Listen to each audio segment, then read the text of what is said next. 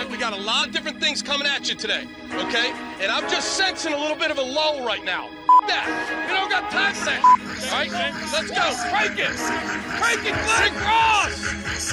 Woo! Ladies and gentlemen, can I please have your attention? I've just been handed an urgent and horrifying news story. And I need all of you to stop what you're doing and listen. You're listening to Rock Chalk Sports Talk with Derek Johnson and Nick Springer on FM 1017 and 1320 KLWN. Depend on it. Yo! What's going on? I'm Nick Springer. Derek Johnson is out today. Dude, Derek has been slacking this week, man. He's gone on Monday. He shows up on Tuesday and Wednesday, acts like he's doing his job. Oh, I'm here. I'm doing my job. And then he's gone again. He's gone today and tomorrow. So, Nick Chalk Sports Talk returns for both today and tomorrow. We have a packed show today, actually. We haven't really done we sort of did it yesterday, but we haven't really done a full real dive on the Super Bowl, so we're going to do that right now to start the show. Coming up later in this hour, Josh Briscoe from 810 and The Zone and Times Ours podcast was going to join us to talk more Chiefs. In the 4 o'clock hour, we have the KU mailbag, which, by the way, if you would still like to submit a question for the KU mailbag, you can do that by heading over to Rock Chalk Sports Talk on Twitter at RCST1320 or myself on Twitter at NickSpringer29. Go to Twitter. Submit your question for the mailbag. You have plenty of time. You have time to submit it up until we do the mailbag segment, which will be at 4 o'clock. So you still have time to submit that.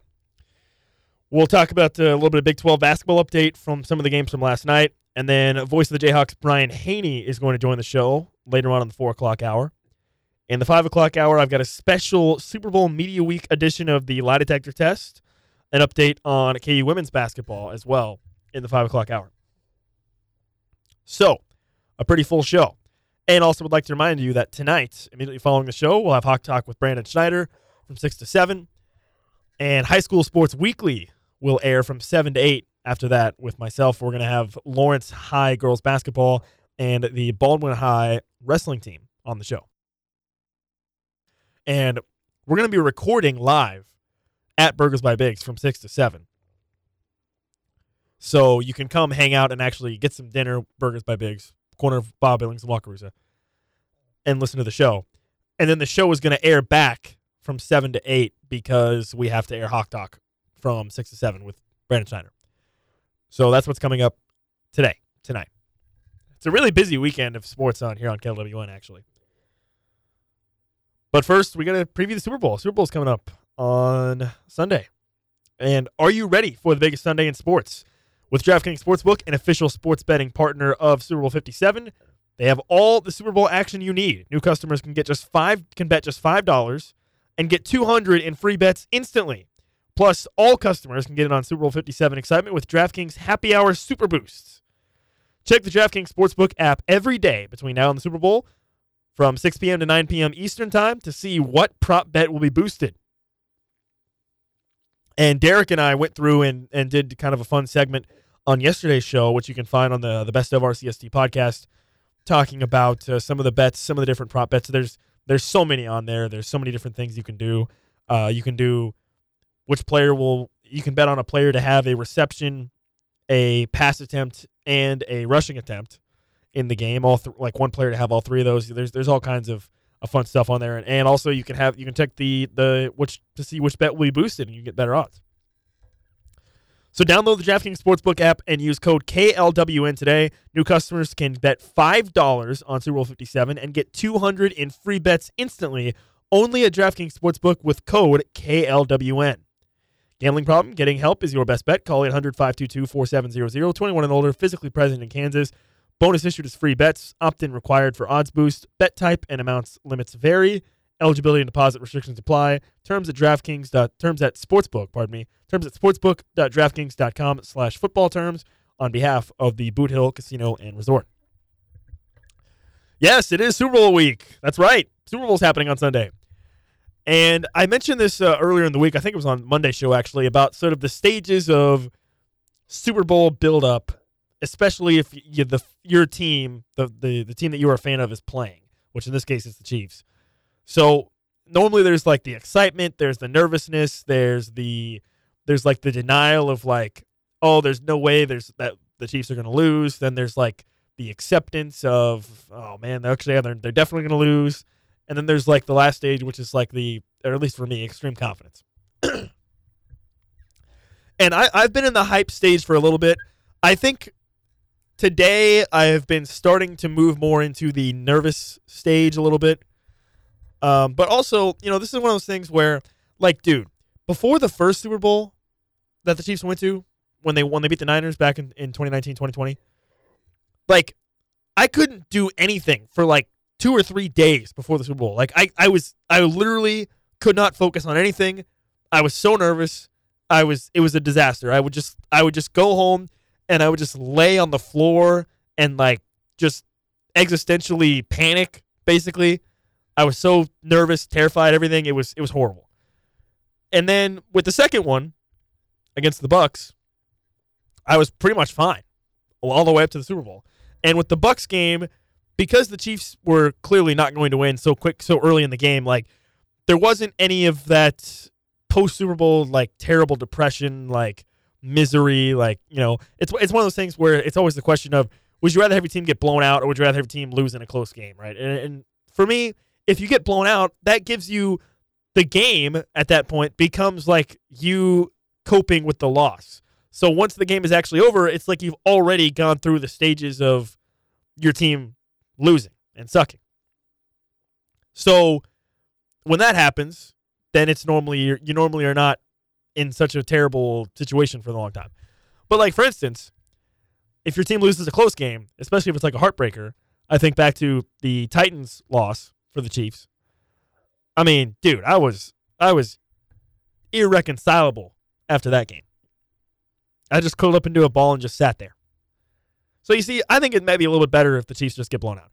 But obviously the best outcome would be that the Chiefs win the game. And they come into this game against the Eagles. Eagles are probably the better top-down roster, but the Chiefs have Patrick Mahomes. And that sentence in and of itself is kind of applies to a lot of games that the Chiefs have had in their last 3 or 4 seasons, where you look at the other team, like you look at the Bengals, right? You look at the Bengals, and it's like, man, yeah, the Bengals from top to bottom are probably a better team, but the Chiefs have Patrick Mahomes. You look at the Bills. I think back to the divisional round last year against the Bills. The Bills are probably the better team, but the Chiefs have Patrick Mahomes, right? Now, of course, the question is, you say that, but Patrick Mahomes is dealing with a high ankle sprain, but he's had now over 2 weeks, and he was still able to beat the Bengals with it.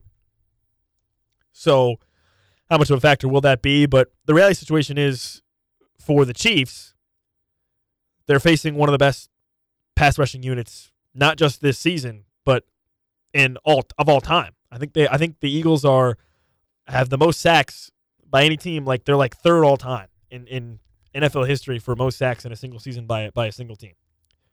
So, and if you flash back to what happened with the Chiefs in the last Super Bowl against the Bucs, that was their undoing. That was the reason they lost the game, was the Bucs pass rush. Now, obviously, it had to do with the fact that the Chiefs were a patchwork offensive line and whatnot, and that really affected the game. So the Chiefs, they have an offensive line that you would think is in a position to try to stand up against the Eagles pass rush. And that is sort of my biggest question about this game in terms of the discussion about the pass rush is, are the Chiefs going to try to run the ball early to disrupt the pass rush of the Eagles, not let them get comfortable, just pinning their ears back? Are the Chiefs going to execute a lot of short passes? Are we going to see a lot of screens? We normally see a decent amount of screens to begin with out of the Andy Reid offense, so are we going to see more? When you have a guy like Kadarius Toney, is there going to be a lot of bubble screen type plays, just getting the ball out of Mahomes' hands quick? Plays like that are almost run plays, if you think about it. So, what are we going to see, I guess, early in the game from the Chiefs? How are they going to anticipate that? Because I do think that maybe is the biggest storyline of the game is the Eagles pass rush versus the Chiefs. I think that's probably the number one story, besides Patrick Mahomes just being Patrick Mahomes. But on the flip side, it's equally as interesting. You've got Jalen Hurts, who's a very mobile quarterback that the Chiefs are going to have to deal with as a rusher, as a scrambler, and as a thrower as well. But with the Eagles, man, I mean, think about their run to the Super Bowl. And we actually had this on NFL Monday Overreactions, 2 weeks ago after the Eagles beat the Niners. Think about the Eagles' run. They got to play the Giants. Okay? A team that certainly overachieved this season for what they are. A team that in a year or two, assuming Daniel Jones continues to progress, could be actually like a legitimate playoff team. But is that what they really were this year?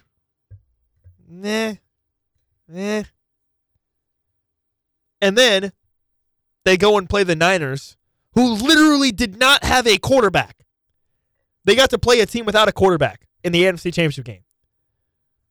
Does it get any? Do you get any luckier than that? Like, is there how does?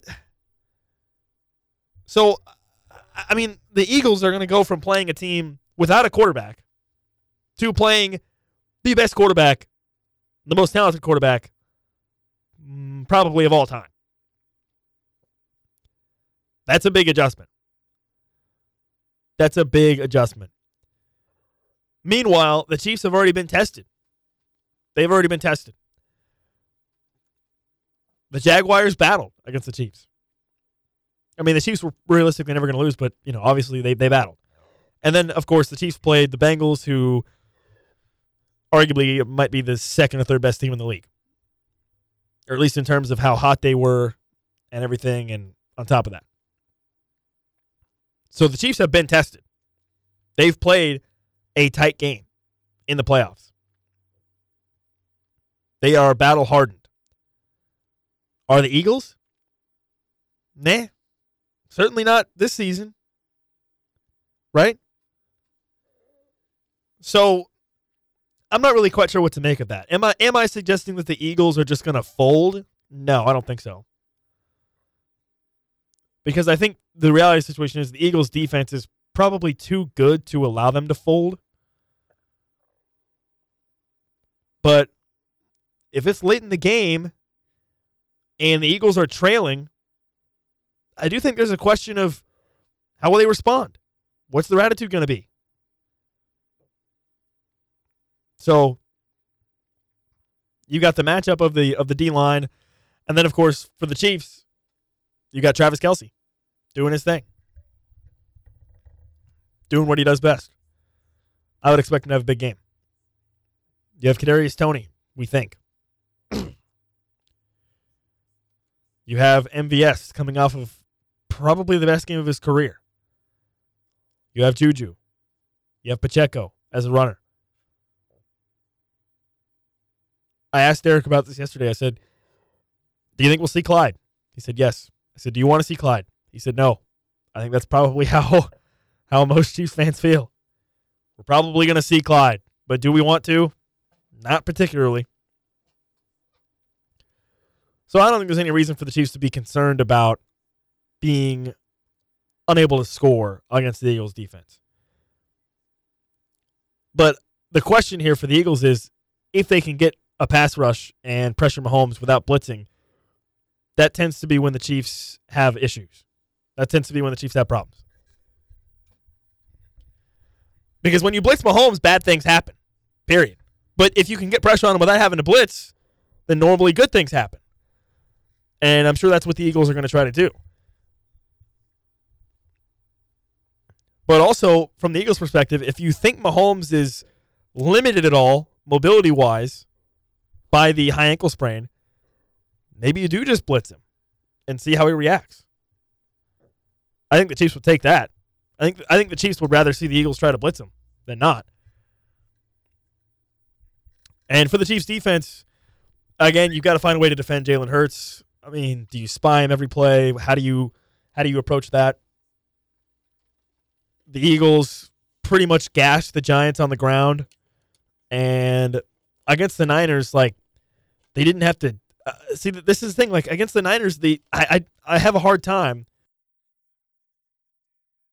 I have a hard time drawing any legitimate conclusions from that game because the Eagles' offense didn't have to do anything. They knew the Niners weren't going to be able to score because they didn't have a quarterback. So I look at that game, and yes, it's the most recent game the Eagles have played, but I'm not interested in drawing any conclusions from it because the Eagles got to play a team that did not have a quarterback. They didn't have to. The offense didn't have to do anything. They could have just punted every single possession after they got their first touchdown and after Brock Purdy got hurt, and they would have won the game easily. So you figure that the Eagles are going to probably be pretty effective running the ball. They have maybe the best offensive line in the league. And on the flip side, the Chiefs have Chris Jones, who was phenomenal against the Bengals. Frank Clark, who historically turns up in the playoffs, and they will certainly need him to turn up for this game. It sounds like L'Jarius Sneed is going to be back.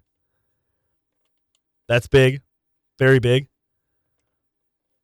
Now, the question, I think, for the Chiefs in the secondary is, does L'Jarius Sneed go and shadow A.J. Brown, or does he just more play in the slot? I don't know. But I do think the Eagles will try to run the ball quite a bit with Jalen Hurts and with Miles Sanders, and they're going to probably try to use Devonta Smith and even A.J. Brown to look to go deep. Because besides L'Jarius Sneed, the Chiefs' corners are not very big. Trent McDuffie's not very big. Josh Williams. So there's some questions there. But I do think the critical factor for the Chiefs here is going to be Nick Bolton and Willie Gay. Can those guys step up and make plays? And again, one of them I would think is you're probably going to want to try to spy Hurts a good majority of the time with one of those guys. Can they have an impact? Can they have a positive impact in the game? I'm not really concerned about Butker. He had a really good performance against Cincinnati. I think he'll probably be fine. I mean, if the game comes down to a game-winning kick from Butker, am I going to be nervous? Yes. But I would be nervous regardless. So, I think he'll be fine.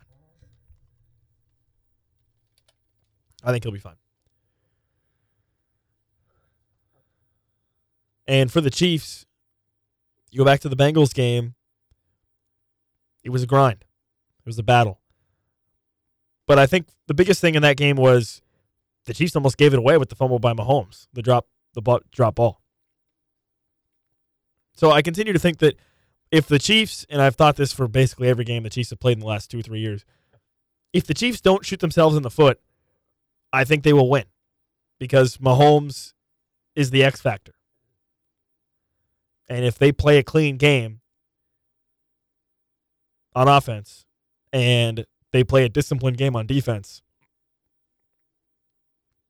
then I think they will probably win. However, if they have penalties, if they have defensive penalties, if they have turnovers, dumb turnovers, like guys dropping the ball or whatever, they could be in trouble because the Eagles are really, really good. Really good. They are really, really good at pretty much across the board on both sides of the ball. I just have that much faith in Mahomes. I really do. And listen, don't come to me with your crap about Carl Cheffers. I don't care. I don't care that Carl Cheffers has thrown the most defensive pass interference penalties of all officials. I don't care. I literally don't care. So I don't want to hear it. I don't care.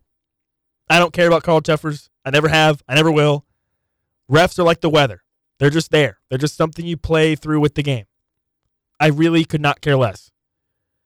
And I just pray that Carl Cheffers doesn't do anything so dumb that we have to talk about it on Monday. because I don't want to talk about it, because I don't care, because I can guarantee you it probably won't be the reason why the Chiefs won or lost the game. So I don't want to hear it. I don't want to hear it from Chiefs fans. I don't want to hear it from anybody. Like, who cares? Literally, who cares? Okay? And here's the other deal with the Carl Cheffers stuff. Do people think that Carl Cheffers is the only guy that throws the flags during those games? They've got a whole crew. It's not just him. It's a whole crew of guys. And in fact, in the postseason, it's not Carl Cheffers' crew. It's a combination of all of the however they describe, like their all-star refs or whatever, however they select their refs. So it's not even like Carl Cheffers' guys. It's not his boys. Okay? So I just don't care. I don't care. I hope I don't have to talk about it on Monday, because it'll just make me mad. It'll just make me mad that that'll be the discourse. I don't want that to be the discourse. That's my little mini rant on Carl Cheffers and the officiating. I don't care. I don't want to see your stats about Cheffers throwing all the flags. I don't care. And I just hope that Cheffers, listen, there's going to be some bad calls, okay? If you have eyes and you watch football, there's bad calls in every single game. That's how this works. That's how the NFL works. There's bad calls in every game. There's going to be bad calls. There's going to be bad no calls. I can guarantee you that. You want to talk about Super Bowl prop bets? I would bet my life on that there's going to be a bad call one way or the other. I'm sure there will be. There will probably be multiple bad calls, multiple bad no calls. That's how it works. If you've been watching any games, you know that's how it works. Okay? Are we done? Are we good? Are we done with the officiating stuff? Yeah, I think we're done. All right, we're going to take a short break. Here in just under 15-ish minutes, Josh Briscoe is going to join the show from the Zone in Kansas City to talk more Chief stuff, a little bit more. We'll ask him some questions about what we just talked about here in the preview. Coming up in the 4 o'clock hour, KU Mailbag. You have time to still submit some questions if you have any on social media. Go to my Twitter, at NickSpringer29, at Rock Chalk Sports Talk. Tweet me a question. Any question about anything. I know we call it the KU Mailbag, but it's not generally speaking, the questions are about KU. But they don't have to be. You can ask anything. Somebody last week, or 2 weeks ago, asked if you could be an animal, which animal would you want to be? I love those kinds of questions. So if you've got a dumb, random question, fire away. Any question at all. Anything. Literally anything. You've still got time. You've got until 4:05 to get in your questions. At RCST on Twitter, at NickSpringer29 on Twitter. We'll have a Big 12 basketball update later on in the 4 o'clock hour. Brian Haney is going to join the show later in the 4 o'clock hour. A special Super Bowl Media Week lie detector test coming up in the 5 o'clock hour. That's a look ahead for today's show. We'll take a timeout right now. When we come back, a little bit more Chiefs discussion, and then we'll get into with Josh Briscoe coming up in just over 10 minutes now here on RCSD. All right, this is Rock Chalk Sports Talk. You're listening on FM 1017 and 1320 KLWN and the KLWN app. Depend on it.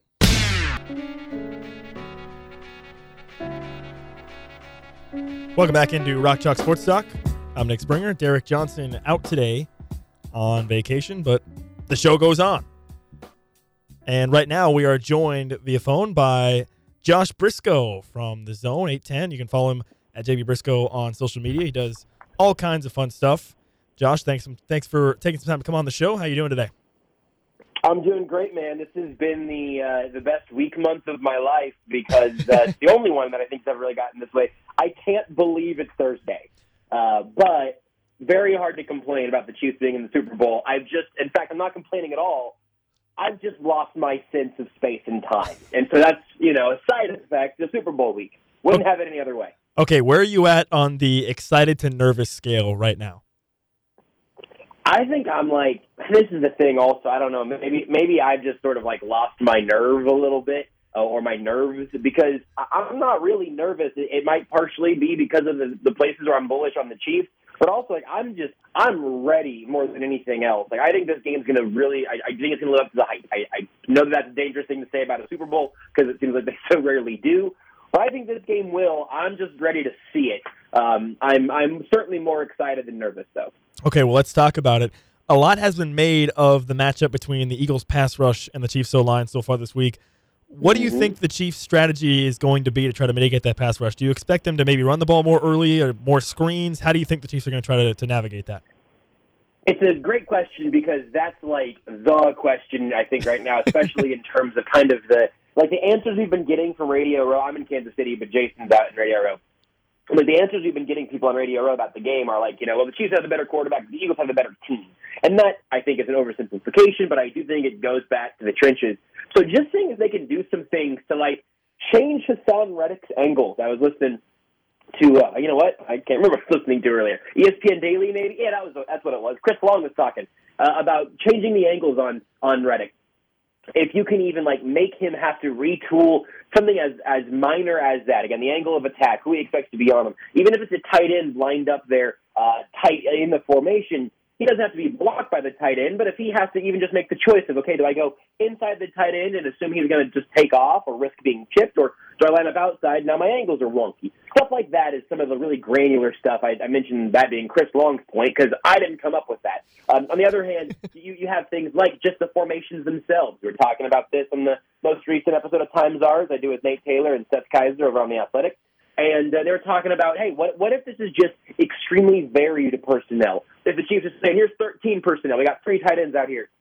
Hey, Clyde Edwards-Helaire is back. Now he's coming out of the backfield, catching some of these passes out of the backfield. Maybe it ends up being a game where you just hope and pray that Kadarius Toney stays as healthy as long as possible, and you try to move everything quickly. My favorite stat from the AFC Championship game was that Patrick Mahomes was 18 for 18 on passes outside the pocket, on extended dropbacks, and on the move. It was 6 for 6 on all 3 of those categories.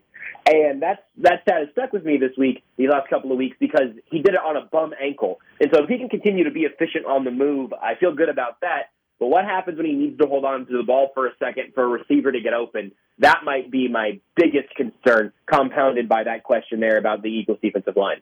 Okay, what about on the other side? How does the Chiefs D-line deal with the Eagles O-line, who has been called the best in the league, and obviously Jalen Hurts, both as a passer and more specifically as a runner? I really want to just, like, straight carry everything over from the AFC Championship game, right? And I think, again, like an overreaction from some folks is the idea that, Chris Jones was dominant against that banged-up Bengals interior, but he's not going to be able to be as effective against Philly.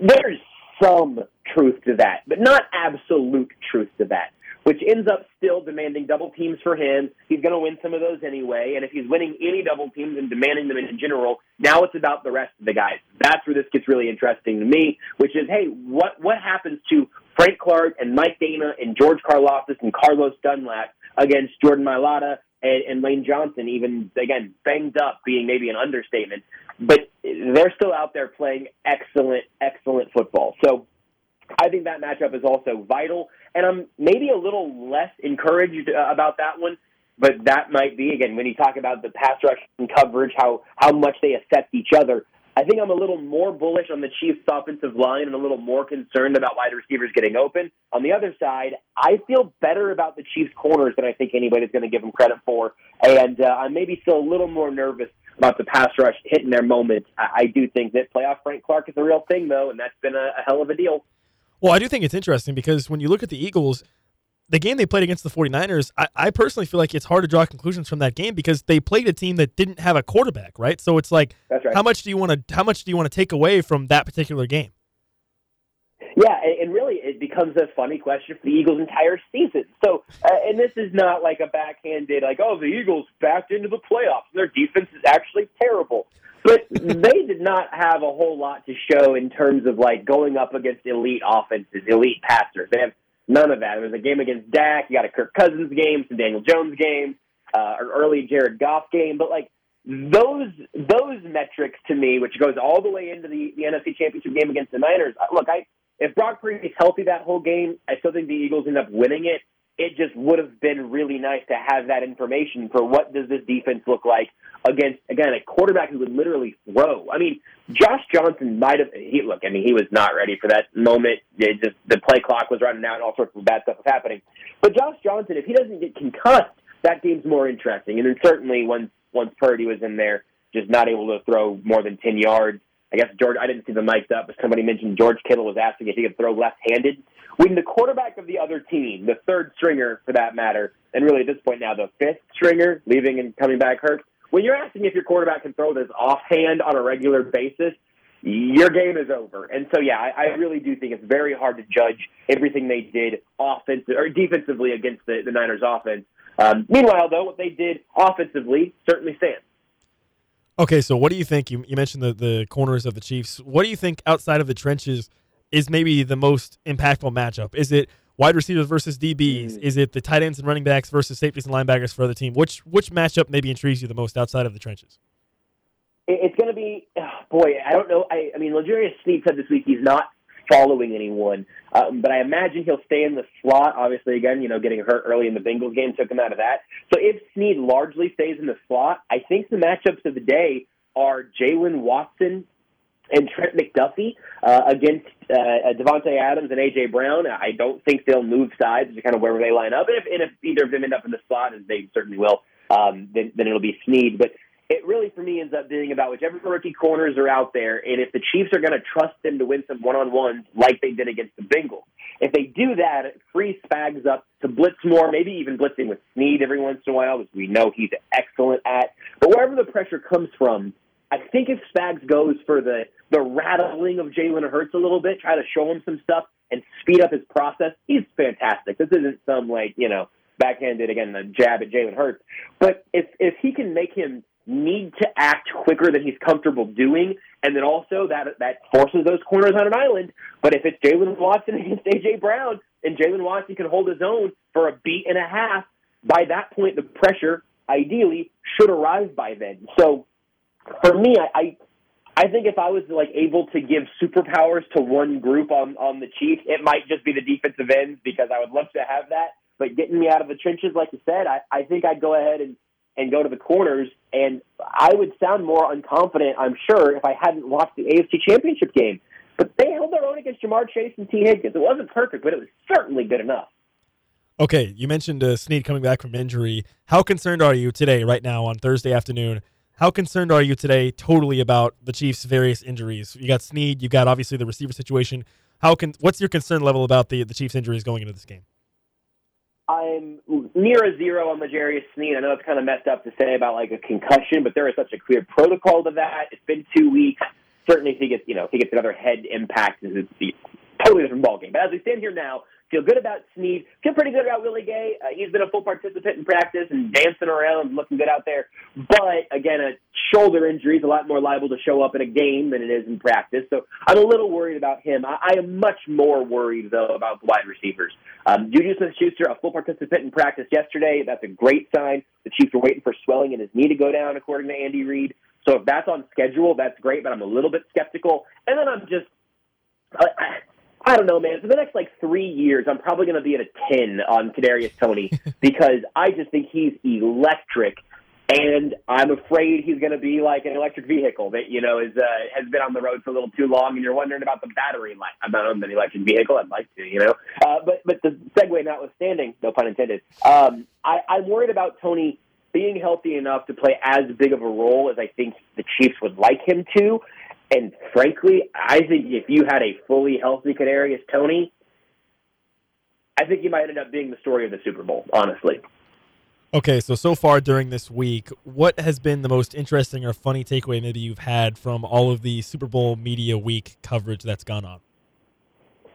From the funny side, or kind of just the nice side of it all, there was an NFL media tweeted out a little summary of just a few quips from Andy Reid's presser yesterday, I guess, and his little, doggone it, Herbie Ethiopia the star, and then being asked by Brandon Marshall his 3 favorite rappers alive, and he said he doesn't drink coffee, he just gets up and goes, he's got a lot of energy for a chubby guy.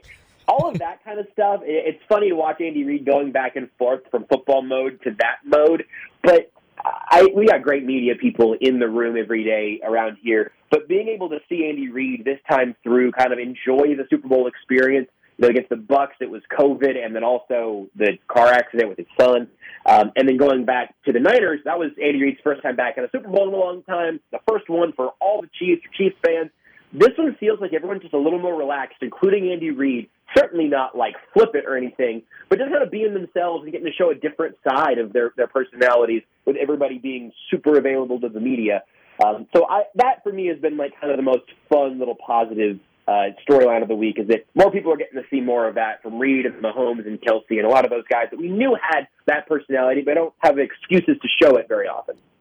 Okay, you're watching the Super Bowl, you're at a party. What is your go-to food/snack for the party? Are you getting the chips and dip, or are you getting the wings? What are you going to first? Wow. Boy, I should have had this question ready to go. Again, this is a funny, don't worry. funny fact of my life. We've got good idea, bad idea coming up to this too. So be prepared. Oh my goodness. Okay, I will try to get into the right headspace. I like almost all like bar foods, but I think if I was given like my choice of them all, just some super loaded nachos hit a spot for me that very few other things do. So I think some really well done nachos would probably be my number one overall pick. And just load those with anything you can find, except for tomatoes. I'm kind of picky about tomatoes and black olives for some reason. Okay, as I tease, good idea, bad idea. Are you ready? I think I'm ready. Okay, good idea or bad idea? Having someone, Willie Gay or Nick Bolton or someone else, as a permanent spy every play the whole game on Jalen Hurts. I think it's a bad idea only in the specificity, because I think that whoever that is keeping an eye on Jalen Hurts. It might not be as specific as a full-on spy where like his job is to just watch the quarterback, and I think it's going to switch around depending on what they're showing. If you were to say a little extra attention on Jalen Hurts pretty much all the time, I think that is a necessary idea.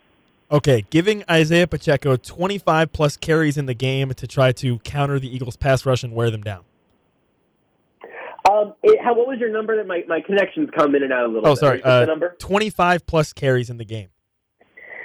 That's a little rich for my blood, but it feels a little rude to call it a bad idea, because if that's what it takes to kind of get Andy Reid in the mindset of like, hey, and look, I'm the farthest thing from an established the run guy I think you're going to find. I love that the Chiefs to pass first, pass second, and then maybe run third. But if the Eagles specifically start showing those looks where they know you're throwing, then I think it's Pacheco time. Okay, you mentioned the idea of having 3 tight ends on the field for the Chiefs. Why not taking that a step further? Good idea, bad idea. Playing with 6 offensive linemen the whole game to increase pass protection. I think there's going to be a little bit of that. We might see kind of a heavy personnel pop in. I'm going to give it a bad idea. I'm going to go for it because Blake Bell is not an offensive lineman. So here's my little tweak on this one. Good idea, 4 active tight ends in this game. Blake Bell was a healthy scratch and Jody Fortson came back. I would not put 6 linemen on the field because I want to have the threat of all of them being able to catch. I would be interested in a snap or two of, you heard me, 14 personnel. Okay, you kind of flirted with this earlier in this interview with talking about Kadarius Toney. Good idea or bad idea? Guaranteeing that Kadarius Toney has a big game in the Super Bowl and the Chiefs then win the Super Bowl, but it derails the rest of his career forever with injuries. Oh, man. I think I would take the button I would hit the button that allows him to stay healthy for the longest possible time. I think my wish would be for his long-term health, not just for him in this game. But I don't think I'm given the power for either of those. I just want to see him on the field, man. I really do. I think the Mahomes-Toney duo could be so infuriating for the rest of the league for a really long time. Okay, last one. Good idea, bad idea. The Suns trading for Kevin Durant. Wait a second. I just got off the phone with Adrian Wojnarowski. Apparently they did that? Yeah, that happened last night, my friend. It is a spectacular idea, although I will not celebrate that fully without giving the proper condolences to Suns fans everywhere, because I'm legit bummed that they had to include Mikal Bridges in that. He's an absolutely tremendous energy giver, a great player, and so it bummed me out that he was included in the deal, but I understand why the Suns had to do it. The Booker, Durant, CP3, Ayton starting 405 there is baby, I'm suddenly looking at the playoff schedule again, man. It's been a little bit. Have you considered the possibility that Kevin Durant loves championships so much that he decided to get traded to the Suns because the Super Bowl is in Phoenix? Do you think that's a coincidence? I think him just getting as close to rings as he can. If he wants to suit up for the Chiefs on Sunday, I would take it. All right. Cover Kevin Durant in the end zone. Good luck. All right, he is Josh Briscoe from The Zone. You can find him at JB Briscoe. He also has Time Czars on The Athletic. Josh, thanks so much for your time. Enjoy the rest of your day and enjoy the Super Bowl. Good stuff, man. Enjoy getting the big chair. Don't tell Derek I said that. I won't. All right, thank you very much, Josh. That was Josh Briscoe from The Zone 810 and also on Time Czars Podcasting Athletic. You can find him doing all kinds of different stuff as well. Over at his Twitter at JB Briscoe. 1 hour down here on Rock Chalk Sports Talk. Coming up at the top of the 4 o'clock hour, we will get into our KU mailbag. You can still submit questions up until about 4:05 is when we're going to start KU mailbag. So if you got any last-minute questions, get them in quick. We'll get a Big 12 basketball update also on the 4 o'clock hour. And at 4:40, Brian Haney is going to join the show to talk about KU basketball as they are on the road at Oklahoma on Saturday. All right, 1 hour down. This is Rock Chalk Sports Talk. You're listening on FM 101.7 and 1320 KLWN. Depend on it.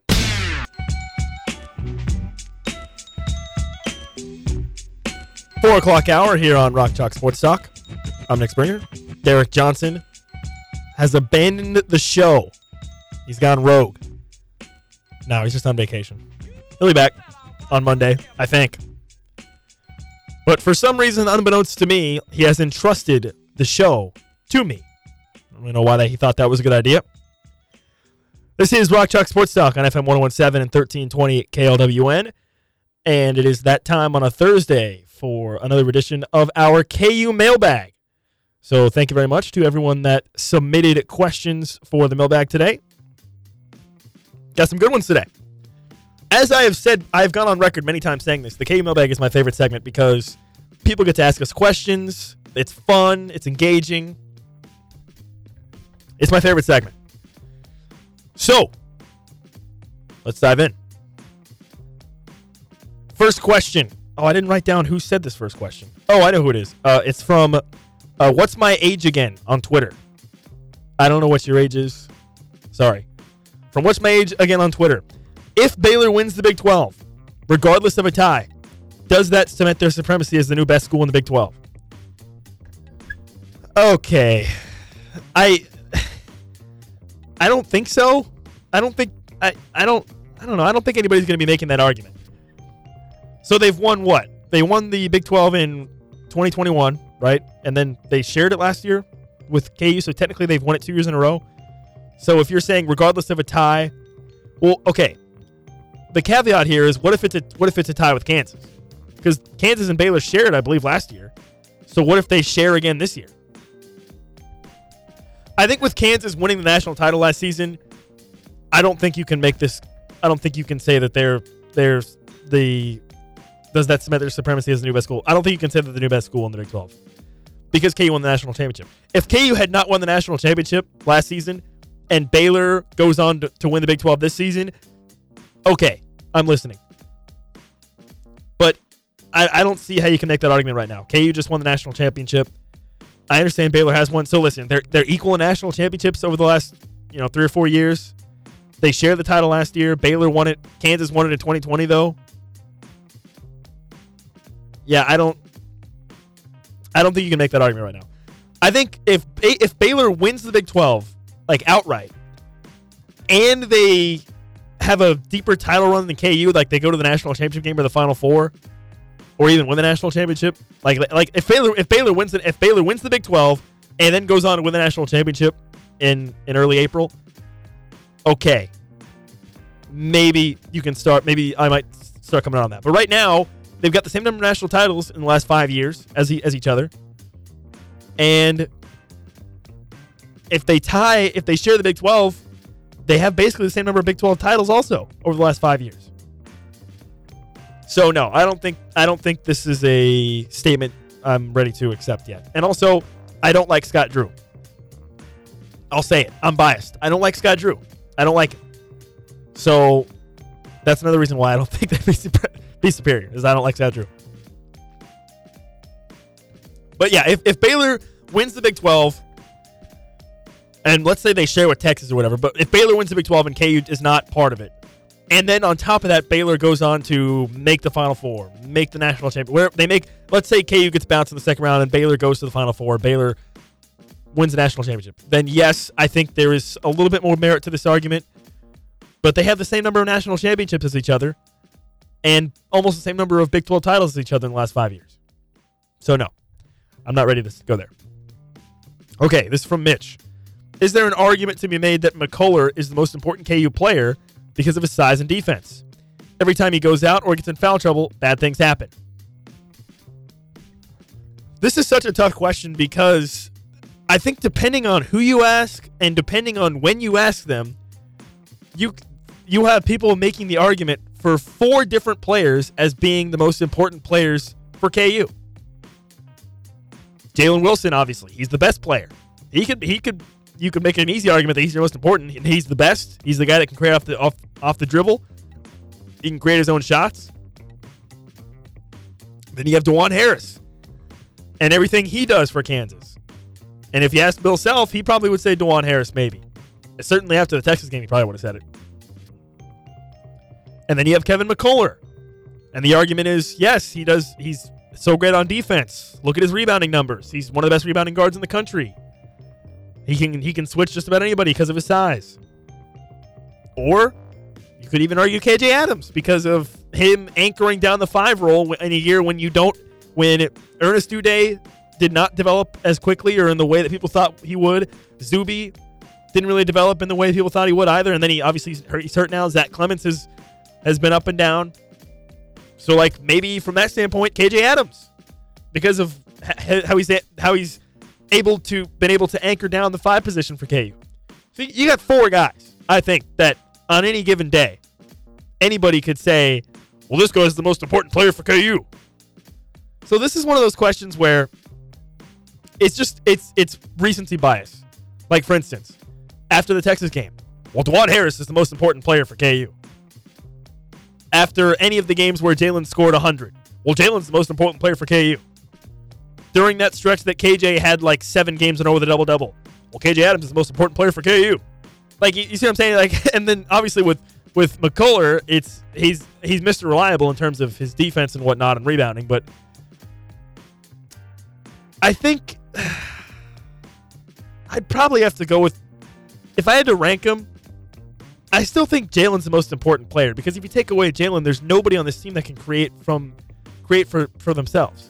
So I'd probably go Jalen 1, DeJuan 2, or DeJuan 1.5, but 2. And then I think I'd put McCullough at 3 for most important players for KU. All right, this one from Jared. What non-post player, too obvious of a need, in parentheses, would you add to this year's team from the past 10 years of KU teams? I think we had a question similar to this like a month ago or something. And, yeah, I mean, if you're not going to add a post player, I think if you get rid of the caveat of the post player, I think Doak is your obvious answer. Probably. But if it's not going to be Doak, if it's not going to be a post player, I think you're looking at 2 options. You want a winger that can create for himself and is a good shooter, or you just want a lights-out three-point shooter, like another shooter that can spread the floor. So you're looking at like somebody like Ochai. Ochai is the guy that you could add. Or like Andrew Wiggins. Or even a Christian Brown type. A winger who can shoot pretty well and can create and get his own shot. Somebody like that. Or you could also go with like Devontae Graham. I don't think Devontae Graham is a terrible choice. You can make him the 2 guard. And now you have a bona fide National Player of the Year level play from Devontae Graham plus DeJuan Harris. So now, in that situation, if DeJuan Harris is off the floor, you still have a very, very trusted ball handler in Devontae Graham who can shoot very, very well. So that's who I would lean towards. I think Ochai on this team would be very intriguing. Devontae Graham, I think, is a solid option. But yeah, I think you're looking for a winger who can shoot pretty well and can create for himself.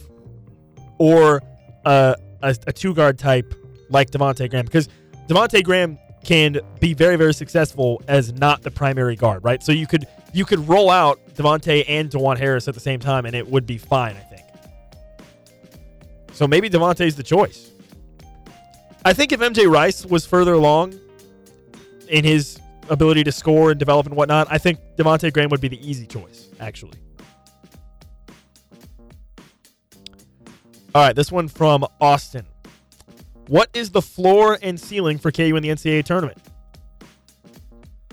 Well, I think the ceiling is a national championship. I mean, there's not a lot of elite teams in the country, and I think Kansas has that pedigree. I think they have that ability. I mean, Jalen Wilson, DeJuan Harris, KJ Adams, those guys have obviously run the title team last year. Like, they have that mentality, and I think they could get there. And just like with any other team, just like with any other year, you're going to need a more favorable bracket. And a favorable bracket for Kansas, I think, would look like where they're able to match up. They're able to get a bracket where they don't have to play an elite defensive team that has great length, or they don't have to play a team that has a very, very dominant big man. To me, those are the two biggest issues or roadblocks that Kansas could run into. Which, outside of Houston, Tennessee, I think there's a couple other teams that are that elite. Like, I think they can get past an elite defensive team. If the team has a really good big man, like let's say, I guess Purdue's probably going to end up being a 1 seed, so they feasibly wouldn't see Purdue. But maybe a UConn, potentially, or a Creighton, or even a Gonzaga. Listen, it's very plausible that Gonzaga could be the 3 seed. If let's say KU's a 2, Gonzaga could be the 3 in their region. That's not out of the question, I don't think. I think that could potentially give Kansas trouble.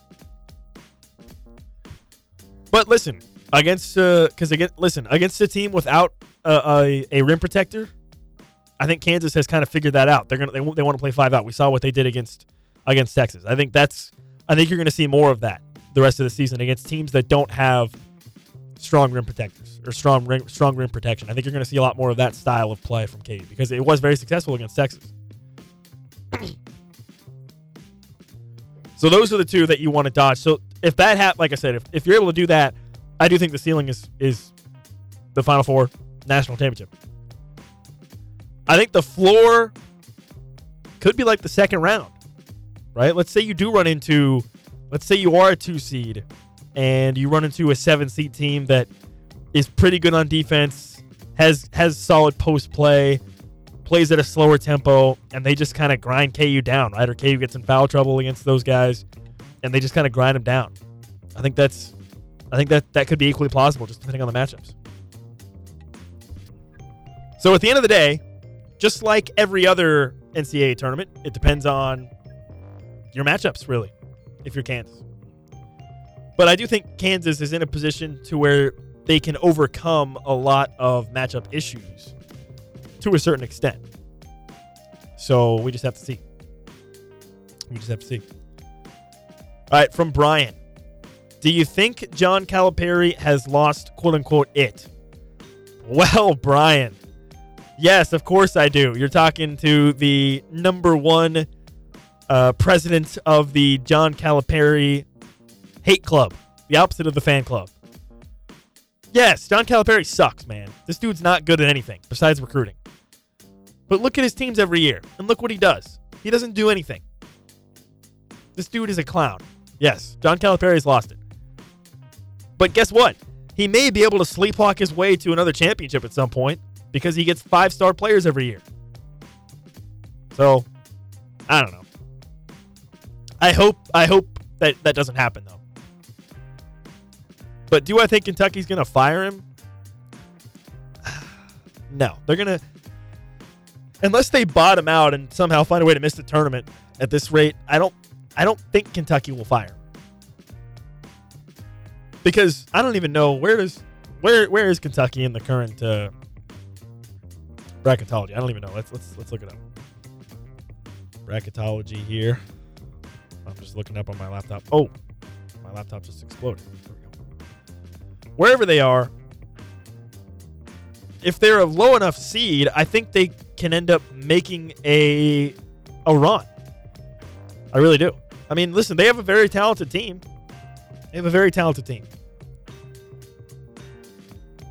And I've ranted about this a couple times on this show.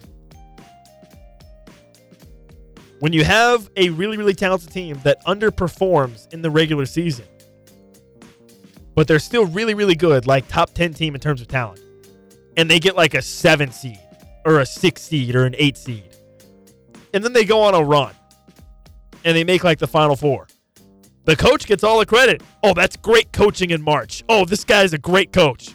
No, he's not a great coach. His team underperformed, so we got a lower seed, and then when he makes a run, everyone's like, oh, wow, look at that. Kentucky is a 7 seed, made the Final Four.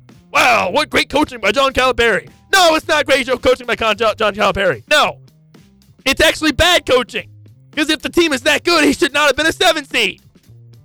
Yeah. That kind of stuff really ticks me off. All right. Sorry, sidetrack. Last question on the mailbag. This is a good one. I saved this one for last specifically. From Marin. Please compare a full breakfast to this Kansas basketball team. Okay, I love this. So here's how I'm going to do this. I am going to assign every player to a specific food of the breakfast. So let's say you're getting yourself some breakfast. And let's say you're going to get, a traditional breakfast. So you're going to get some pancakes. You're going to get some shredded hash browns fried. You're going to get some eggs. I'll get some scrambled eggs. You're going to get some bacon. You're going to get some toast. And you're going to have a glass of milk or orange juice or whatever. Okay, so those are the options. So what player is each option? Well, I think under that scenario, you make Jalen the pancakes because that's the centerpiece of the breakfast, or waffles or French toast or whatever you're going to get.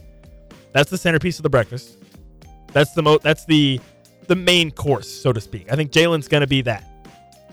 Right? Then you go to your bacon. The sweet, salty, savory bacon. I think the bacon is probably McCullough?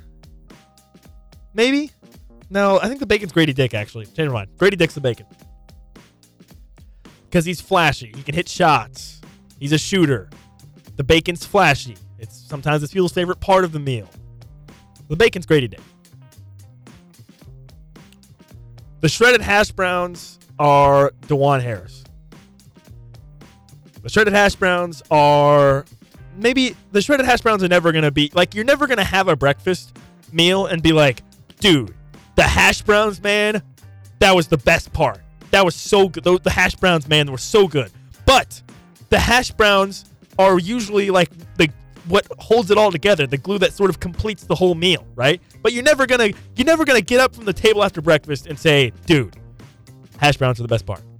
That's why I think DeJuan Harris is the hash browns, because he is such a vital, integral cog of the machine of KU basketball. But people aren't just gonna be like, oh yeah, the hash browns, that's the best part. And then who do I have left? I have KJ Adams, and who am I missing? Oh, McCullough, because I made Grady Dick the bacon. KJ Adams and Kevin McCullough. So I've got the orange juice, and I've got the toast. I think the toast needs to be KJ Adams, because with the toast, it's kind of like the outlier, I guess, maybe, or like it's almost on the side, but then you put some butter on it and it's like it really hits the spot. And with KJ Adams, I guess that's kind of how he is a little bit. And then I'm going to give the orange juice or whatever your drink is to wash it all down. The orange juice, the milk. I'm going to give that to Kevin McCullough. And I think with that, the orange juice / milk to wash it all down, you can't really go wrong with it, right? Like it's dependable, it's reliable, it's always gonna taste the same. Because you can't get, you get a bad breakfast, right? And maybe your eggs are, I forgot about the eggs. Oh no, I don't have anybody to be the eggs. Okay, KJ Adams can be the eggs. Okay, sorry, KJ Adams is the eggs. I still want to have Kevin McCullough be the orange juice / milk because it's consistent. It's reliable. You're never going to have it be bad, really. if you whatever your drink of choice is. It's always going to be there at the end to wash it all down. So, and McCullough is reliable. He's dependable. He gets a lot of rebounds. He does all the small stuff. The orange juice and milk does all the small stuff really well.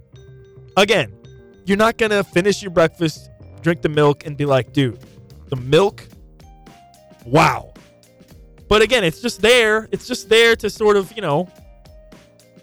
be that consistent undercurrent, so to speak. So in conclusion, Dalen is your main course. Pancakes, waffles, French toast, whatever you get. Grady Dick is the bacon. KJ Adams is the eggs.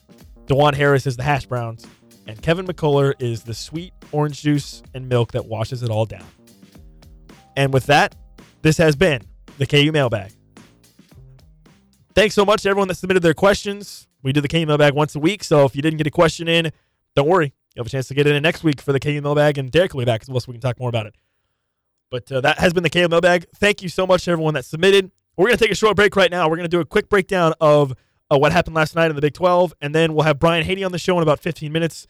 You're listening to Rock Chalk Sports Talk on KLWN. Welcome back into Rock Chalk Sports Talk. You're on FM 1017 and 1320 KLWN. I'm Nick Springer. Derek Johnson is out today, but the show goes on. And as always on Thursdays, we are joined by the voice of the Jayhawks, Brian Haney himself, here on Rock Chalk Sports Talk. And it was a big weekend for KU basketball. They took the loss in Ames, but then came back on Big Monday against Texas with the big win. And Brian, the top story really from that game against Texas was the bench. And what most impressed you about the performances of Joe and MJ Rice and Ernest Udeh in that win for Kansas? Well, I think with each of those three guys you mentioned, we started to see a little bit of what we were expecting to get. With Joe, we saw everything that Kansas thought they were getting 2 years ago when he first committed to KU. I mean, I remember at the time we were coming off a 2021 season where KU just lost to USC, and it wasn't close. And you saw how much more athletic USC was than Kansas, and so it was a major priority. We got to get quicker. We got to get faster. We got to have more explosiveness. And they're able to add this Cinderella media darling from the NCAA tournament and the postseason for Drake, Joe Yesufu. And everybody was quoting the 24 points per game over his last 9 games with Drake, and how about all those highlight reel plays in March Madness. And everybody was so excited and just kind of, drooling at the mouth over what his athleticism differential was going to be. And then he comes to Kansas, and, it's taken a year and a half for him to settle in and really develop the confidence like he belongs, and he can take over in a given moment to be that spark off the bench that Kansas needs. And so, when you come to a major conference and everybody's a little bit longer and a little bit faster, suddenly, while you still might be the best athlete, the differential isn't nearly the gap that it once was in the Valley. And so for him, it's taken a while for him to realize, hey, I can still impose my will. I can still kick it into that extra gear. And I think when he had that breakaway, not on the dunk, but on one of his layups where he got the ball close to midcourt and then he just kicked in the afterburners and he was gone. That, to me, coupled with the dunk where you saw the 46-inch vertical, those two plays were probably, Bill Self thinking, okay, this is what we thought we were getting. And we told this story on Rock Chalk Sports Talk a couple of weeks ago, and Coach Self had Joe as his guest out at Hawk Talk, and after telling the crowd and everybody on air that Joe needs to be this spark off the bench that could come in and hit 2 or 3 threes a game for us, he then, during a commercial break, put the headset down when nobody was listening and put his hands on both shoulders and said, son, I meant that. You need to be that. We need that now. And I just loved that confidence-infusing pep talk he gave him for just 5 seconds, using that platform to fuel the fire. And I think ever since then, you've seen Joe try a little harder, to make his presence felt in those minutes he gets on the floor. And it didn't come easily on Saturday in Ames, but eventually You saw him, score 8 points and make an impact. But boy, did it ever look in rhythm and in the flow of the team concept on Monday. I mean, that looked like a guy that could absolutely be our best spark off the bench. And so I think after all these, months of waiting for the real Joe Yesufu to emerge and to get all that athleticism they thought they were adding in 2021, it finally arrived. And now it's just a matter of bottling that up. Real quickly with Ern, we've been talking about Uday for the last couple of weeks as a guy that makes Kansas so much longer, so much more traditional in the post if he's able to give you 6 or 7 good minutes a half, and I think we clearly saw that Monday. And then MJ looked as involved and engaged as I've seen him. It's hard to get in the flow when you're only getting 2 minutes a half and you're dealing with the bulky back that flares up, and he never knows if he's going to be able to go one half to the next. But, man, I saw him hunkered down in a defensive stance, roaring with a scream, an audible scream in the face of the Texas ball handler bringing it up. I can't remember if it was Carr or who it was. Maybe it was Tyrese Hunter. But MJ was in the fight, and he was roaring and chomping at the bit to be out there. And I thought, okay, now this is a guy who clearly feels healthy. He feels like he can contribute something, and that's what we've been begging for all season. So for all three of those guys, we start to see the surface of their potential. And for Joe Yesufu in particular, that's exactly what they recruited him to be. Now let's see if he can go back it up. Yeah, specifically for MJ and Ernest, do you think maybe in a weird way with some of the injuries K's been dealing with in the short bench that those young guys felt a little more confident that they could play through some mistakes where they might be in the past they might have been afraid that they were going to get taken out of the game? Do you feel like in a weird way maybe that benefited guys like MJ and Ernest to be able to know that they were going to have some time to stay out there and work through some of the issues they had on the floor?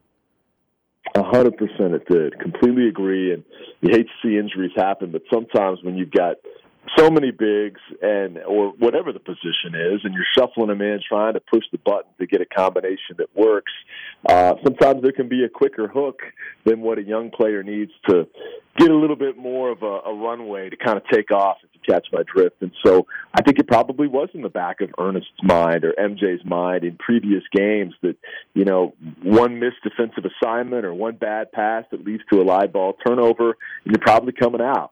Whereas knowing Monday we had 8 scholarship players available and then Michael Jankovic in an emergency situation, they knew they did have a little bit longer leash and more rope if things were not exactly as they wanted to see, unfolding out there in terms of, like I said, a turnover or something like that, the coach would stick with them. And that was exactly what we saw. So really happy to see that for those guys. And while MJ's contributions weren't huge in the counting stats department, you could definitely tell he was feeling more comfortable and confident and in the flow of what we were doing on both ends. And as Bill Self said today in his press conference, that's the most they've seen out of him in terms of activity level and feeling good in a long, long time. So hopefully, not only for the rest of this season, but particularly for next, you see MJ continue to ascend because he's not anywhere near where we thought he would be at this juncture in the season heading into the year. And when you start to think about Jalen as a projected first-round pick, Grady as a projected lottery pick, I mean,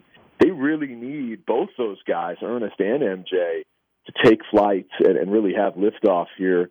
Not that they become stars this season, but gain enough tangible moments where they have confidence-building, inducing performances that you can kind of hand a baton to them at the end of this season, heading into the offseason, knowing that there's going to be major minutes and real heavy lifting on their plate, should they feel so inclined next season. Because I think at the midway point of the season, we all kind of wondered, man, is MJ ever going to break through here? But Saturday, not so much. Monday, absolutely, was MJ Rice starting to turn that corner. Okay, so in KU's last 3 games, we've seen the bench perform pretty well in their 2 home games, K-State and Texas, but still struggle on the road against Iowa State. How do you think those guys like MJ and Ernest, and even Joe to an extent, can translate the success they found off the bench at home to 2 road environments that Kansas has coming up?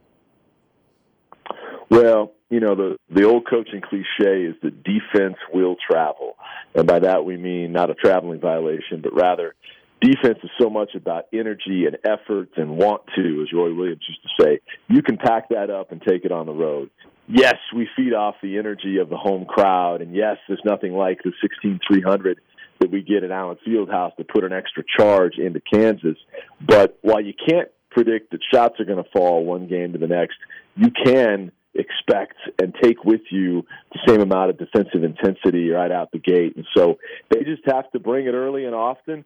Kevin McCullough said as much to the media today. I know you asked specifically about Ernest and MJ, but Kevin is kind of the defensive intensity catalyst on this team. He and Juan are. And he said, hey, all of us have to bring it from the jump.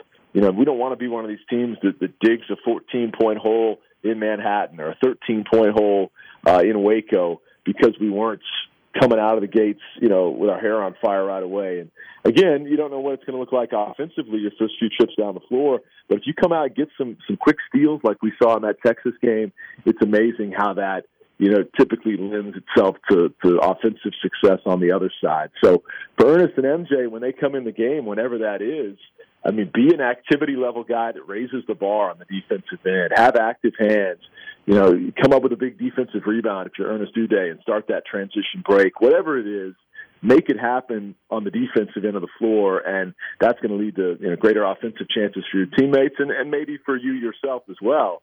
But I think for those guys in wanting to earn more minutes, the best way to do it is on the rebounding edge and on the defensive side. That's going to earn points with the head coach, and that's going to hopefully lead to more opportunities for extended runs for both of them. Jalen Wilson had one of the best 6-game stretches of scoring from any player in KU history, really. And then against Texas, he really struggled. Only got 2 points in the game. It was the first time this season getting under double digits. What do you make of the struggles against Texas, and how do you expect him to bounce back from that? I really don't worry about it too much. There was foul trouble. There was some jawing back and forth with Timmy Allen. I'm not saying that affected him and got in his head, but it was a little bit of a distraction. What to me was a great sign is that when he got back in the game after some foul trouble late and he was still stuck on 2 points, there were 2 specific examples where he could have forced up a shot if he was hunting numbers and thinking, I got to get mine because the Wooden Award and the Naismith Award people are watching tonight. He didn't do that. He made the extra pass. One in particular on the left baseline, he could have forced up an off-balance 17-footer. He took an extra dribble, made the extra pass, found DeJuan Harris for a bucket right next to the rim. That, to me, was the consummate teammate. Looking for a higher percentage shot, a better outcome for his team, not selfishly thinking, man, I got to get a shot up because it's 35 minutes into this game, and I've only got 2 points. Not once did you see him force it, and I thought that was great. That shows what a complete player he is, shows what a team player he is. And so I don't worry about anything extending one game to the next. I know the shooting numbers weren't great. What was it, 1 of 7, something like that. But it's not like he jacked up 20 shots and only hit 3. It was a smaller sample size, never really got in the flow, but didn't have to get in the flow offensively. Other guys were doing it, and he was finding other ways to contribute, whether it was on the glass or setting up teammates. And so, honestly, I think it's a blip, on the radar, and he comes right back strong on Saturday, right back with a 20-plus point game against a guy who's an old, high school buddy and competitor in Grant Sherfield. Those two will be going back and forth, and Kevin McCullough has a history with him as well. So I think that'll bring the best out of Jalen, and this will be a mere blip, like I said. Ironically, it was also a home game versus Texas. It was Ochai Abaji's first single-digit performance all season a year ago. I don't know what it is about the Horns taking our top guy away in our house, but, Ochai was rolling along with however many, 30 straight double-figure games or something like that until, Texas threw a wrench in the system on him. But he rebounded eventually, and so too will Jalen, and I think Jalen's rebound comes a lot quicker on Saturday. Speaking of Saturday, KU on the road against Oklahoma. It was a tight game in Allen earlier this season. KU was down late in the game, had to rally to win. What are you most looking for out of the Jayhawks coming into this matchup on the road on Saturday? Well, it kind of has the feel of a trap game when you look at their place in the standings at 2-9 and the fact that, we worked so hard to get back within a game of Texas now when it could have gone the other way, and we might have been dead and buried down 3 with 7 games to go had Kansas lost on Monday. I think if I'm Bill Self, I'm reminding the guys that as hard as you worked to stay in the thick of it and be right there nipping at the heels of Texas, you could give it right back if you stub your toe on Saturday. And this team is very capable after beating Alabama by 24 on that same floor and leading by 30 in that game in what was truly the biggest feather in the Big 12's cap on that 7-3 Saturday. of Big 12 versus SEC basketball a couple weeks back. And he'll remind him of what you just alluded to. KU was down 10 in a building where OU hasn't won since 1993, and it took an 18-4 run in the last 5 minutes to barely escape by 4. So both of these next two games on the road, Norman and Stillwater, are games that we easily could have lost at home, and so that should have the attention of Kansas absolutely. Oklahoma State's recent run that's pulled them to within 2 games of first place and made us have to consider the Big 12 race a 7-team contest, not a 6-team race. That should have Kansas's respect as well.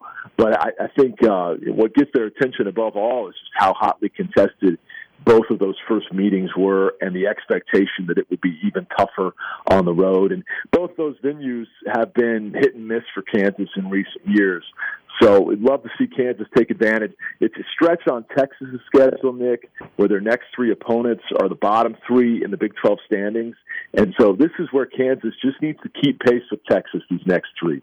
Easier said than done, believe me, because these are 2 road games, and then Baylor is obviously very talented, and they're closer to full strength now, getting Jonathan Chatsabachua back. But it's a situation where if you can stay a game back, then in that last 2 weeks, Texas takes on 4 top 20 teams, 4 teams that are all within a game of first place, including Kansas.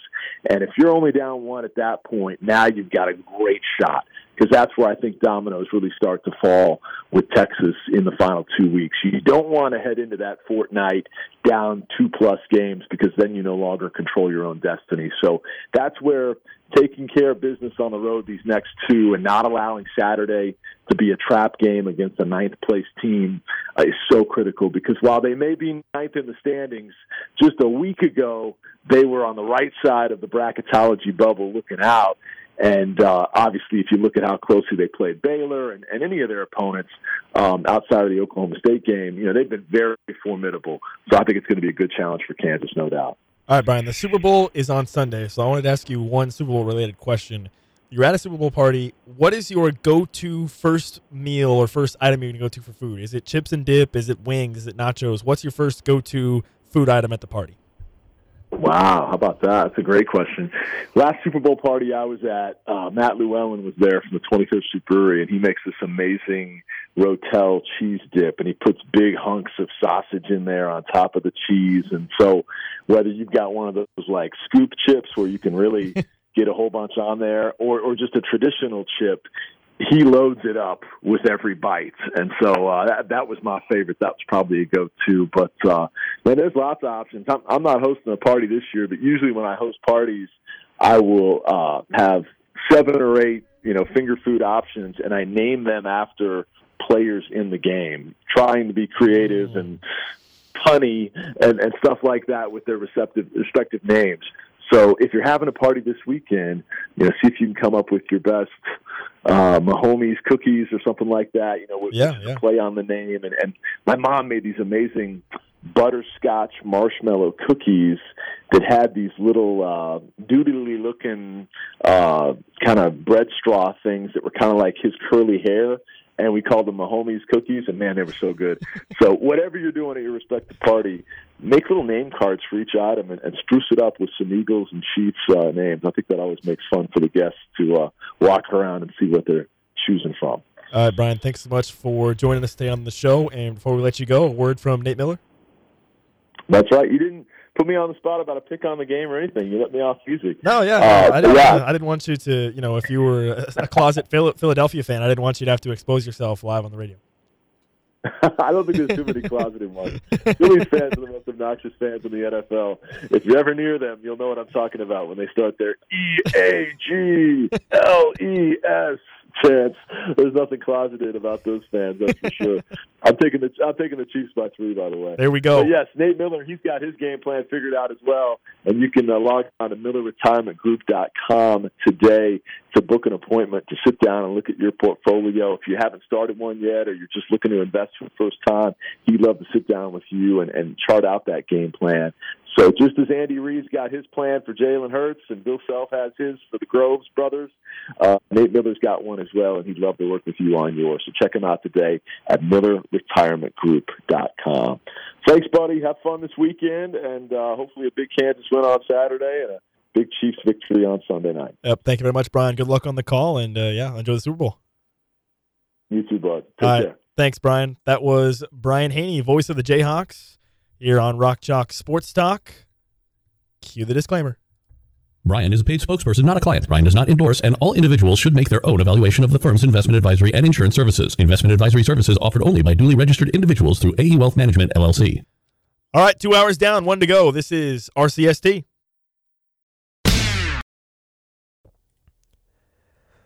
Welcome back into Rock Chalk Sports Talk, 5 o'clock hour. I'm Nick Springer. Derek Johnson out today. He'll be out tomorrow. We've had a good show so far. Talked a lot about the Chiefs and the Super Bowl, and we'll probably have more discussion of the Super Bowl leading into tomorrow's show as well. Also going to preview KU and Oklahoma ahead of their matchup on Saturday. So should be an exciting Friday show as well. Hope you join me for it. And speaking of the Super Bowl, would like to remind you that you can listen to the big game on KLWN with coverage brought to you by Victory CDJR. They are the Victory Auto Group, but specifically they have the Victory CDJR Chrysler Dodge Jeep Ram in Ottawa and are now the new owners of Victory Chevrolet and Victory Ford in Garnett, Kansas, bringing you coverage of the big game on KLWN via Westwood One on Sunday. And so for this Super Bowl, I wanted to sort of put together a best of lie detector test of Super Bowl Media Week. You always have great quotes, great different stuff in Super Bowl Media Week. So this is a best of lie detector test of Super Bowl Media Week. And we'll get right into it.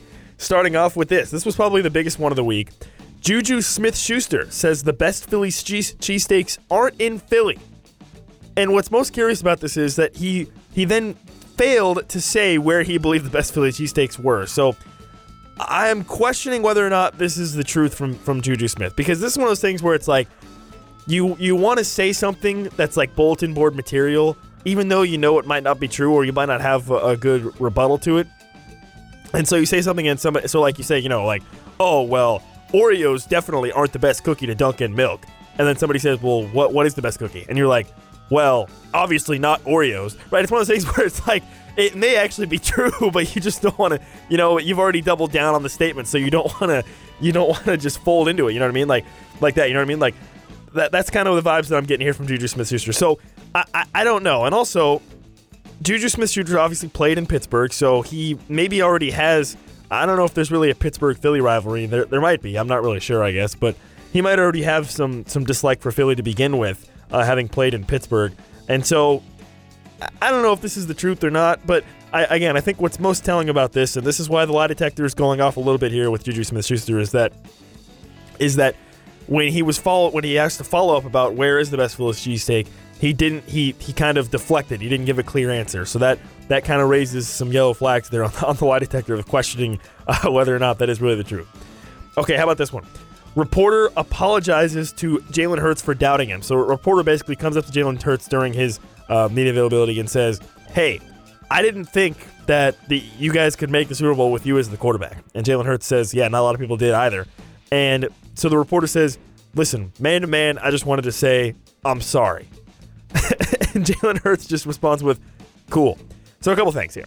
Number one, I kind of feel for Jalen Hurts here in like, how do you respond to that? How do you respond to a guy just basically saying like, hey, I thought you sucked. I didn't think you were going to make the Super Bowl. Now you're here, and I just wanted to say I'm sorry. Like, okay, thanks.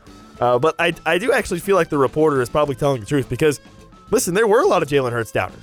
There were a lot of people that maybe just didn't necessarily believe in Jalen Hurts, and there are still people even now that he's in the Super Bowl don't necessarily believe in him because they look at and they say, well, look at the talent he's got around him. He was carried to the Super Bowl by a great defense by guys like A.J. Brown and Miles Sanders and Dallas Goedert and all the weapons that he has and a great offensive line, So there are still some doubters to him. So I think this reporter's probably telling the truth. I think this guy's legitimately probably just like, some Philly guy who back in August wrote a column that was like, the Eagles will never make the Super Bowl with Jalen Hurts. And now he just feels really bad. And he wanted to come up and just apologize to him.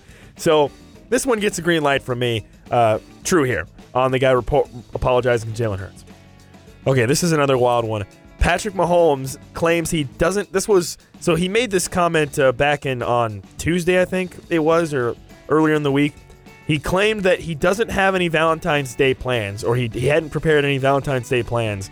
And then he goes on to even further to say that he doesn't even know what day of the week Valentine's Day is on. So he basically says, I don't know what day Valentine's Day is. I know it's the 14th, but I don't know like what day of the week it is. So I hope for Patrick's sake that this is a lie. But I don't know. He could be very well telling the truth, right? I mean, listen, you're preparing for the Super Bowl. Valentine's Day is on Tuesday, I think, the 14th. What? I think it's Tuesday. I'm going to look at the calendar real quick. So yeah, it's on. Okay, it's on Tuesday, right? It's on the Tuesday after the Super Bowl. Certainly, these past 10 to 12 days, you've been totally locked in on the Super Bowl. You haven't probably even really thought about anything besides football. But yeah, man, it's also, you got to know your job here. Like this is part of your role. I mean, you got to understand if you're in a relationship like this, you got to know. You got to plan ahead of time. Like this is something that, maybe if I were in Mahomes' position or if I were in a player's position and I have a significant other, I would maybe plan ahead to the point where I know like way back in like December or January what I want to do for Valentine's Day, right? And I've already got the plans in motion. That way I'm not getting blindsided like it sounds like Mahomes might be if he doesn't have any plans. So there's two facets to this on the lie detector. Number one, says he doesn't have any plans for Valentine's Day. I don't know if that's true or not. Maybe. Number two, says he doesn't know what day of the week it is.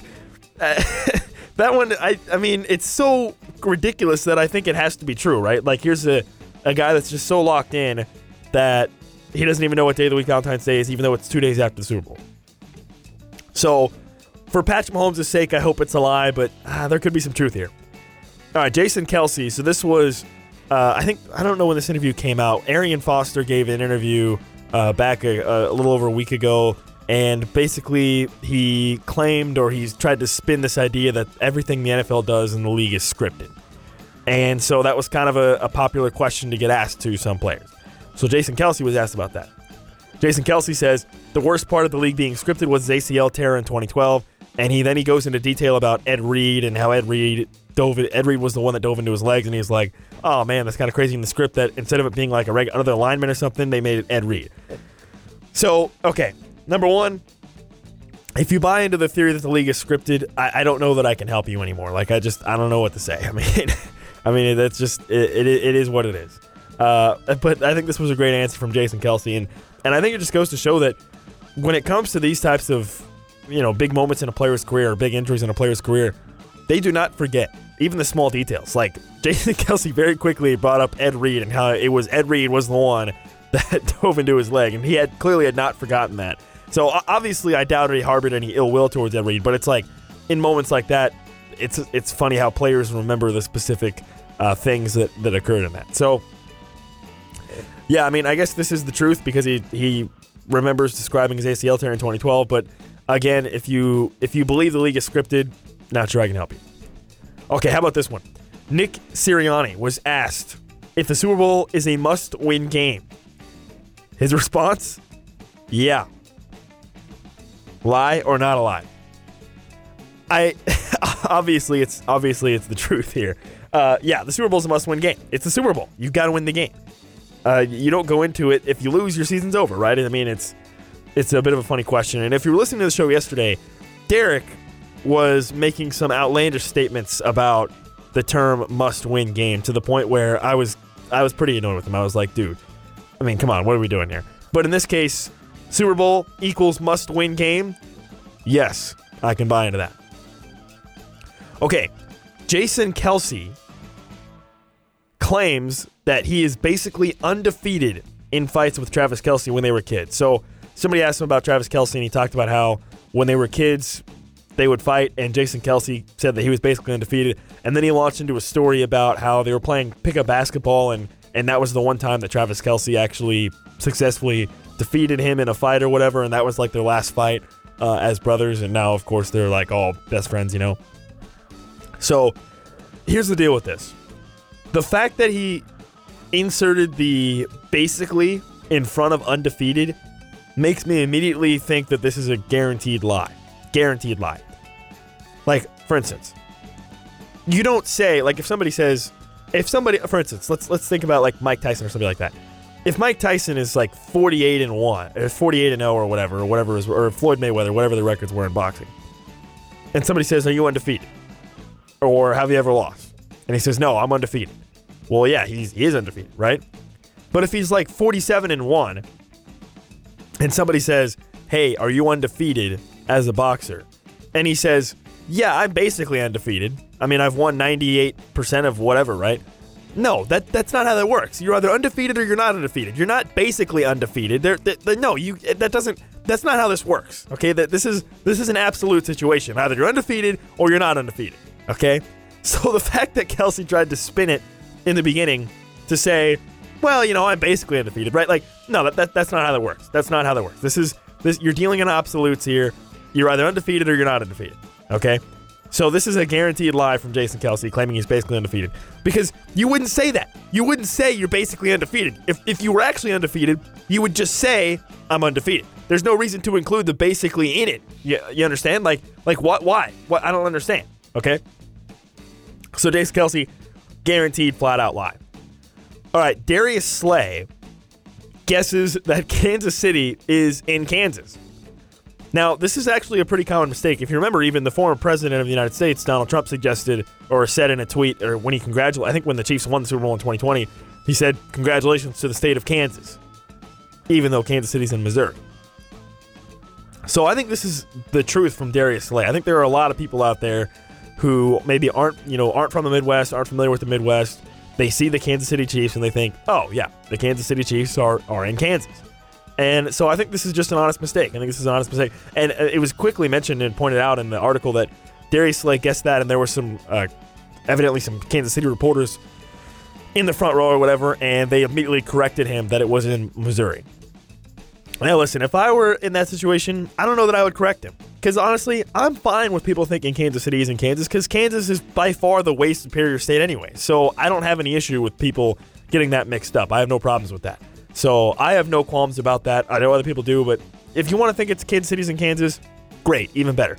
And you know what? Listen, if Arrowhead ends up moving, which could be a possibility with the Royals potentially leaving or moving to downtown, one of the locations for Arrowhead could be that they move onto the Kansas side for a new stadium for the Chiefs. And then they would actually be in Kansas. Makes you think. Okay. Couple really, really great ones here to round this out. Somebody asked Andy Reid, start, bench, cut. The three options were Five Guys, In-N-Out, and Shake Shack. Okay? And Andy Reid kind of beat around the bush a little bit, and then eventually his response was, start them all. This is absolutely the truth. I have no doubt that Andy Reid would start all of them. He would cut anything else. He's cutting salad. He's cutting green beans. He's cutting all your vegetables. Everything is getting cut before he's going to cut or bench Five Guys, In-N-Out, or Shake Shack. So this is absolutely the truth from Andy Reid. Really, really, really funny stuff there from Andy Reid, and I have no question. And he talked about how he grew up on In-N-Out. He's had Five Guys and Shake Shack, and I think the bigger question for Andy Reid here is, do you think Andy Reid has tried every single fast food type burger there is to offer in America? Do you think he's been to every single burger fast food place? That's the question that I would have. Like, I guess it depends on how. I guess you'd have to break that down. Like, probably he's not been to like every local place. You know, like for instance, in Lawrence, you have like the burger stand and stuff like that. Like, he probably hasn't been there, but like, I guess if you were to say like a chain franchise place, do you think he's had every single burger from every single fast food place? Okay, how about this? Do you think Andy Reid's had Brahms? I feel like he probably has, right? I mean, I don't know. I think, maybe. See, these are the burning questions that I have. Okay, and for the record, start, bench, cut. I am starting Five Guys. Okay, if we are eliminating the economic aspect of this discussion, I'm 100% starting Five Guys. I'm going to bench Shake Shack and cut In-N-Out, I think. I've only had In-N-Out a couple times. I've had Shake Shack a few more times. Five Guys, to me, is the number one superior fast food burger. And listen, I'm going to call it a fast food burger because I think Five Guys is much closer to a fast food joint than they are to like a sit-down restaurant type place, right? Like, you're not putting Five Guys in the same category as, like, Chili's or Applebee's or places like that, right?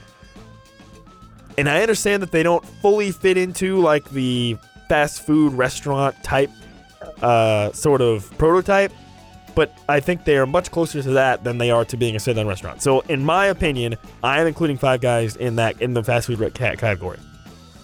And for that reason, Five Guys is number one. Best fast food burger, period. End of story. Not even close. I don't even think it's a discussion. So Five Guys, easily start. Again, I want to remind you, I'm going to do this first by taking out the economic aspect of this. Five Guys is the most expensive, but if money's not a problem, I'm taking Five Guys every time. I'm gonna bench Shake Shack. Shake Shack's pretty solid actually, and they have crinkle cut fries, which I'm a big fan of. I like crinkle cut fries, so I do like Shake Shack. But I gotta be honest, I don't think Shake Shack's shakes are that really good. And if you're gonna have a restaurant named Shake Shack, like, you need to be pretty good at shakes, and I just don't think that their shakes are really that great. So that's why they're getting benched. And I'm cutting In-N-Out. In-N-Out is great if you don't have a ton of money. It's fantastic. It's super cheap, and it's pretty good stuff. But I don't know. It's just the lack of a variety on the menu.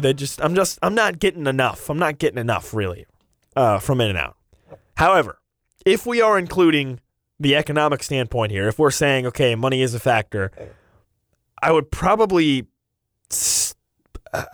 start In-N-Out, bench Five Guys, and cut Shake Shack. I think if money was a problem, like if I had a finite amount of spending dollars to go out to eat that night, and those are my three options, I probably would take In-N-Out first because you're getting your best bang for your buck. I think in that case, because it's not like In-N-Out's bad by any means. I don't think. All right, enough burger talk. I'm getting hungry. Final one of the lie detector test Super Bowl Media Week edition. Orlando Brown claimed that as a kid he ate more cereal than anyone. Oh wait, I actually have another one after this. Sorry, I didn't realize I have two more after this one. So this is the second to last one. I have one more after this. Orlando Brown claims as a kid he ate more cereal than anyone. Okay, listen. Number one, that's a very, very bold statement. But the reason I'm inclined to maybe believe him is he's an offensive tackle. He's a huge guy. He's a big dude. Like, if this guy was a large person as a kid too, like big as a kid, I'm willing to believe that maybe he did eat more cereal than anybody as a kid, right? So I'm almost inclined to believe this one from Orlando Brown. So that one, shaky, but I think maybe the truth. And here's the last one. Travis Kelce says somebody asked him what he does to enjoy himself, I guess away from football or whatever. Travis Kelce says he enjoys a tequila and water to relax. Okay, number one, this is absolutely the truth. This is exactly what I picture Travis Kelce to do is when he's relaxing, tequila and water. I expect nothing less from Travis Kelce. But Travis Kelce also went on to say, hey, listen, I like to travel, I like to eat food, I like to have good food and stuff like that, So, but the tequila and water, absolutely the truth. I might have one to relax later tonight. Actually, no, I can't promote that. Sorry. Not going to do that actually on the air.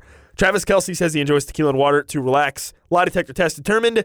That is the truth. All right. This was Lie Detector Test Super Bowl Media Week edition. We're going to take a short time out here on Rock Chalk Sports Talk. And when we come back, a little update on KU women's basketball. They took on TCU last night, so I'll give a quick update on that and have the RCST replay coming up later on in the 5 o'clock hour. Brian Haney joined the show earlier. If you missed it, we'll have him back on, or we'll have the replay coming up around 5:40-ish later on in the hour. We'll take a time out. This is Rock Chalk Sports Talk on FM 101.7 and 1320 KLWN. Thanks for listening to the Best of RCST podcast. And a reminder, you can catch our show Monday through Friday from 3 to 6 live on KLWN in Lawrence, 101.7 FM, 1320 AM, or anywhere you're online at klwn.com or the KLWN